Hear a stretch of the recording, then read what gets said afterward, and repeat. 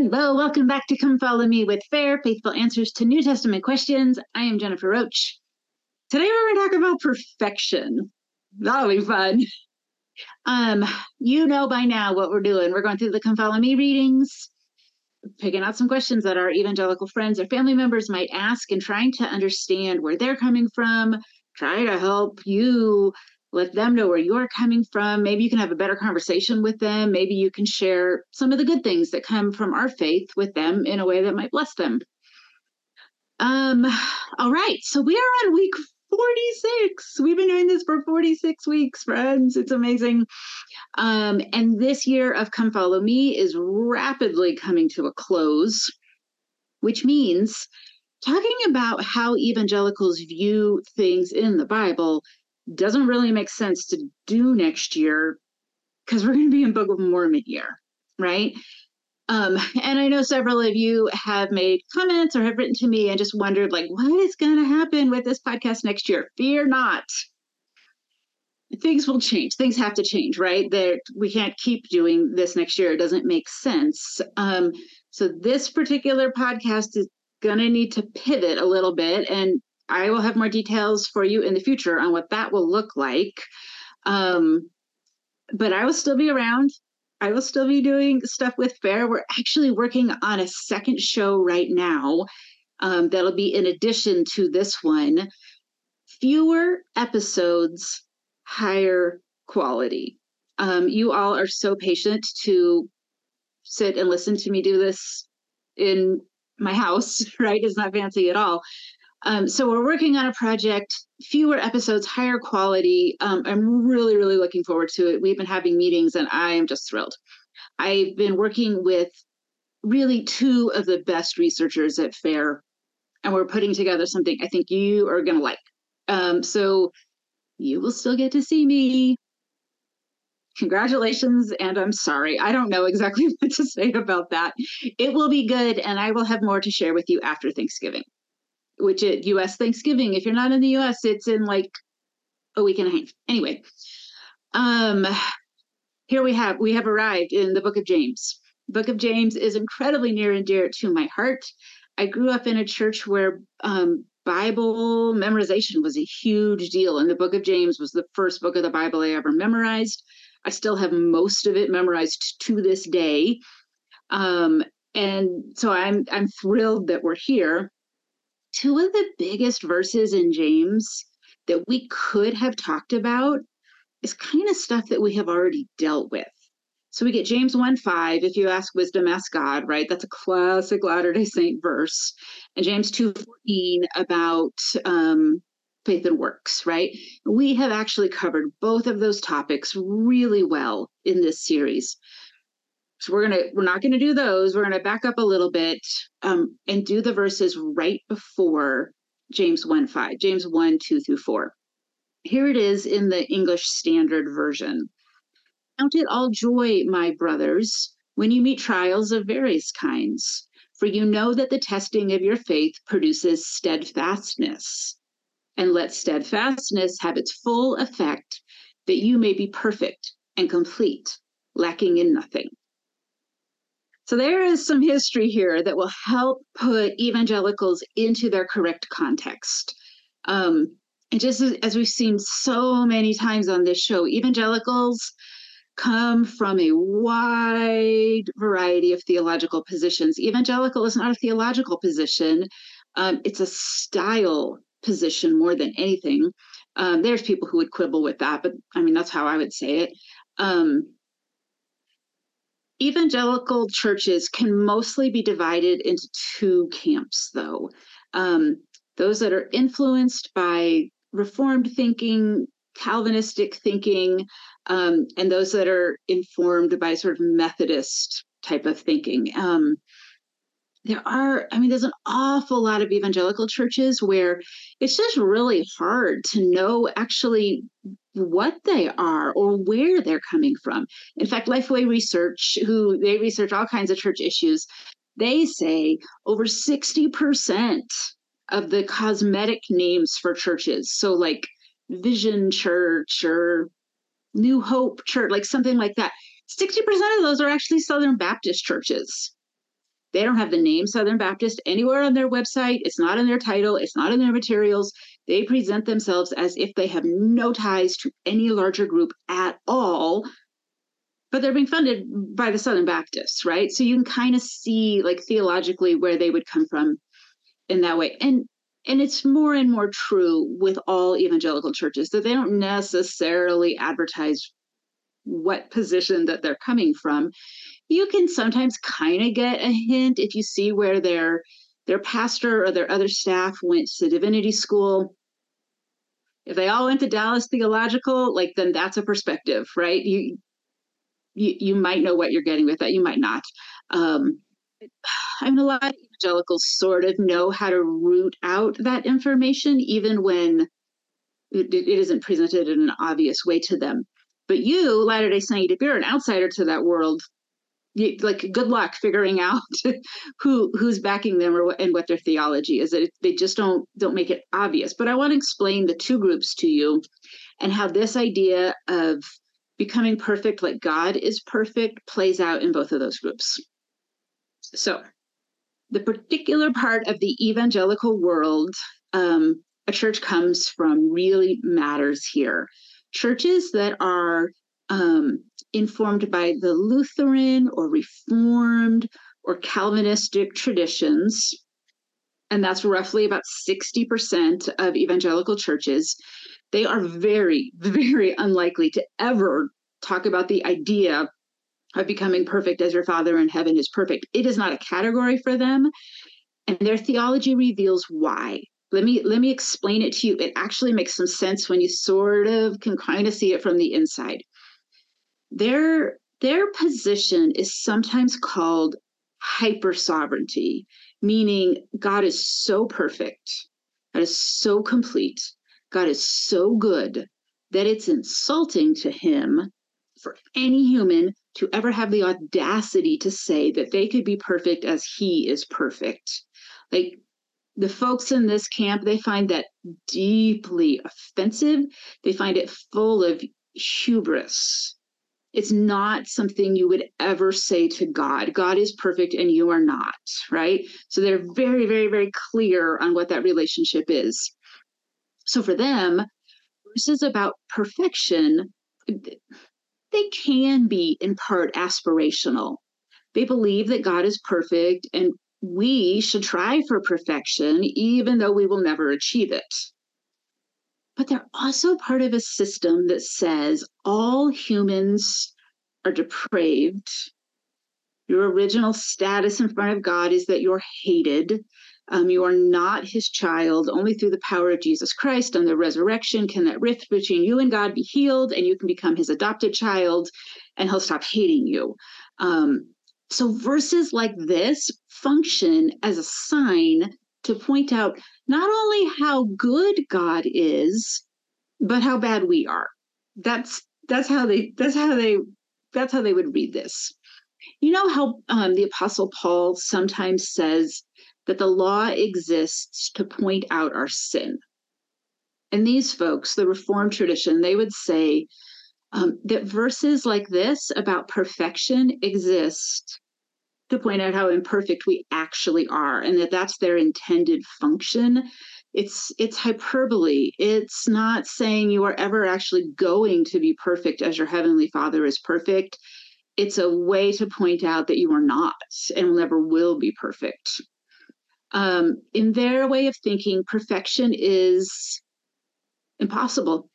And even thinking that it could ever be achieved in a million years is just hubris to them.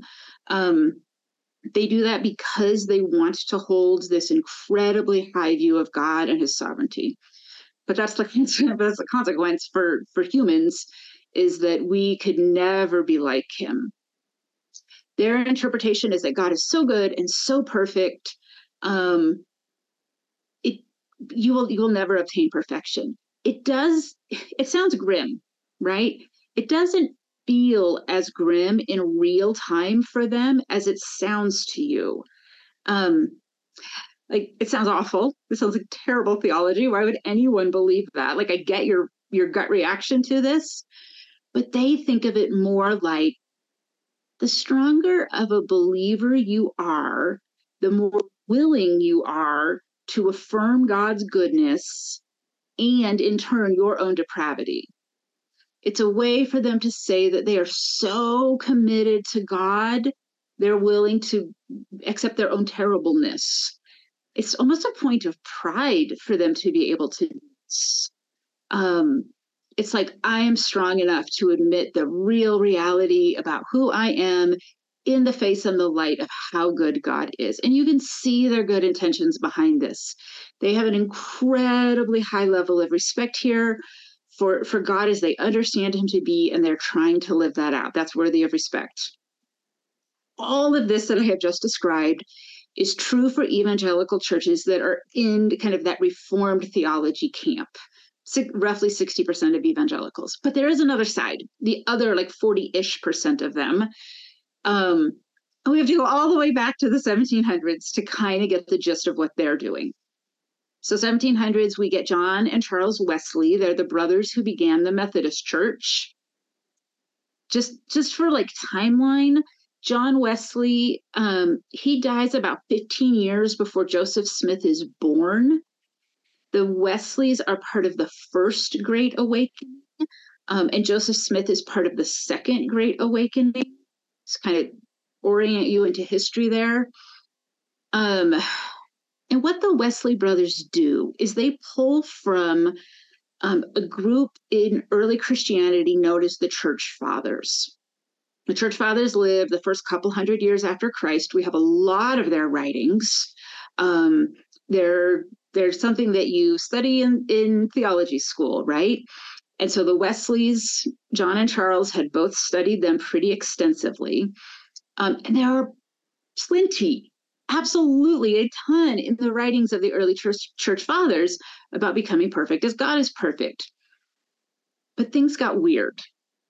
Around the 4th century, they start thinking about perfection in a way that makes them turn to this really strict asceticism and monasticism. So a cloistered life in a monastery, a life lived like in public society, not cloistered away, but in a very ascetic way, meaning they're committed to extreme poverty.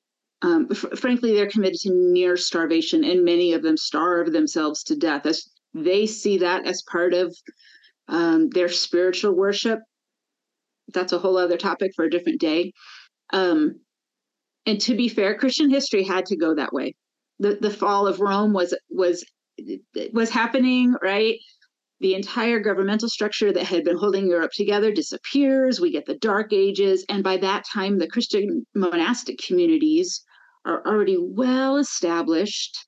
The biggest payoff of that is they become the guardians of the scriptures. They usher the actual scrolls, the actual manuscripts through the Dark Ages when they otherwise probably would have been entirely lost to us. So that had to happen. But the Wesleys look at that and say, wait a minute, thinking about perfection should not have to lead to you living a cloistered life away from society or taking vows of extreme poverty. So the Wesleys want to rewind time and go back to the early church fathers and what they were talking about with perfectionism. It's remarkably similar to what we are taught in our church, right? About Heavenly Father is perfect. We are like him. We are becoming like him. It'll take a real long time, but that's the goal. And the early church fathers are teaching all of that. John and Charles, in the beginning of the Methodist movement, and really for their first 150 years, that's strongly taught in Methodism. Things change. It's not quite that way for them anymore, at least in the largest group of Methodists. Along the way, they sort of slough off ideas about that. The same idea really gets picked up by a group called the Holiness Movement. These are your like Pentecostals, Church of the Nazarene, Salvation Army, their church, if you didn't know that. Some of the smaller, like Breakoff Methodist groups would be in that. A lot of evangelical churches are in that arc of they're sort of picking up the stuff that had been dropped by some of these other bigger groups. You can trace the influence of the Wesley brothers into modern evangelicalism in about 100 different ways. But the idea that we might become like God is not really one of them. It's pretty hard to find that idea in 2023 in the evangelical church. 50 years ago, absolutely. Probably even 30 years ago, although we might be pushing it there, they were drawing on the classic Protestant teaching that taught that. What they do today is different. And they're not being sneaky with this. They're not being tricky. Mostly what they're doing is taking advantage of a little wiggle room that exists in the Greek word that's used here for perfection. So there's not very many words in biblical Greek, and there's about a bajillion words in English, right? So every Greek word can be translated about 10 different ways. So there's a lot of wiggle room in almost every single word. And they take advantage of that wiggle room, which is fine. That's something that is done. And they recast perfection as human maturity. So emotional maturity, spiritual maturity, relational maturity, that somehow that is what is being talked about here. So you get translations like the NIV. NIV says, let perseverance finish its work so that you may be mature and complete, not lacking anything, right? So the word perfection isn't even in that verse. The English Standard Version still gives us that you may be perfect and complete, lacking nothing. English Standard Version is a little bit more scholarly than the NIV, but the NIV has been around for decades longer and has had more influence, especially on evangelicals. So when they read a verse like be mature, it doesn't really trigger the same response that be perfect does. So the reality is that they're not reading in multiple translations. Some of them don't even know that perfect is a legitimate translation here. So it's not something that's talked about a ton.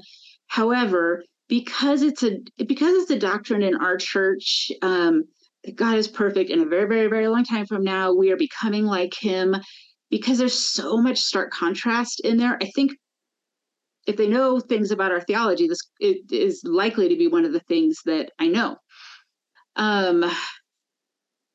So what do we do with all of this? Oh my goodness. Well, first, I'm sorry, I cannot help myself. The mental health therapist in me needs to tell you that this conversation about becoming perfect like God is perfect has nothing to do with perfectionism, scrupulosity, any of the like overly worried and overly anxious rule keeping that sometimes you or I or other people that we know fall into.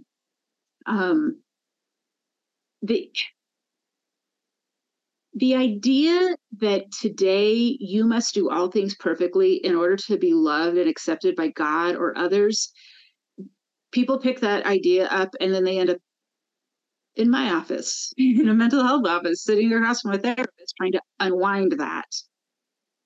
Honestly, part of the joy of having family and friends is that these are people who know your imperfections and they love you anyway. They want you anyway.